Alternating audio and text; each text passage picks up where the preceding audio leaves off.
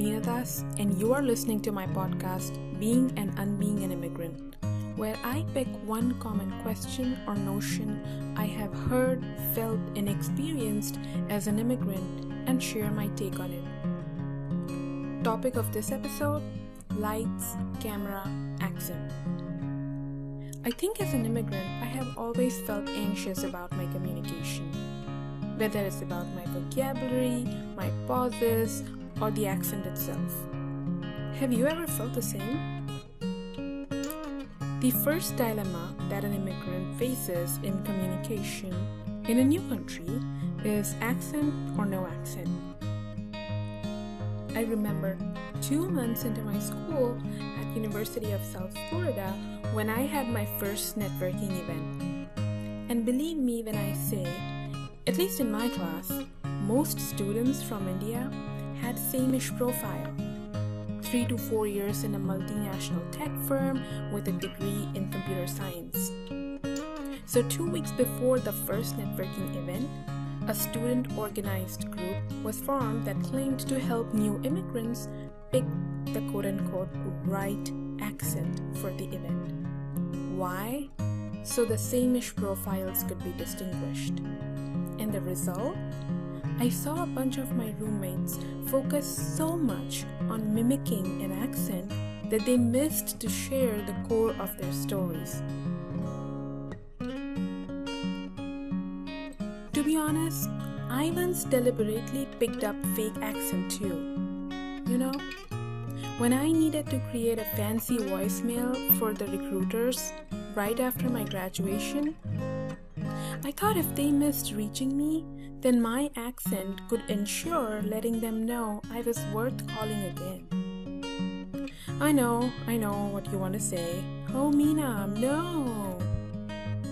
I know, and trust me, today's Meena would join you in saying that to the 5-year-ago Meena. Let's pick up some more examples of my story. Apart from the accent, pronunciation and the choice of words are the next 2 things that an immigrant has thought about or heard at least once. A colleague of mine once tried to explain me how I mispronounced Maryland. I think she was saying it was Maryland or something. I still don't understand it.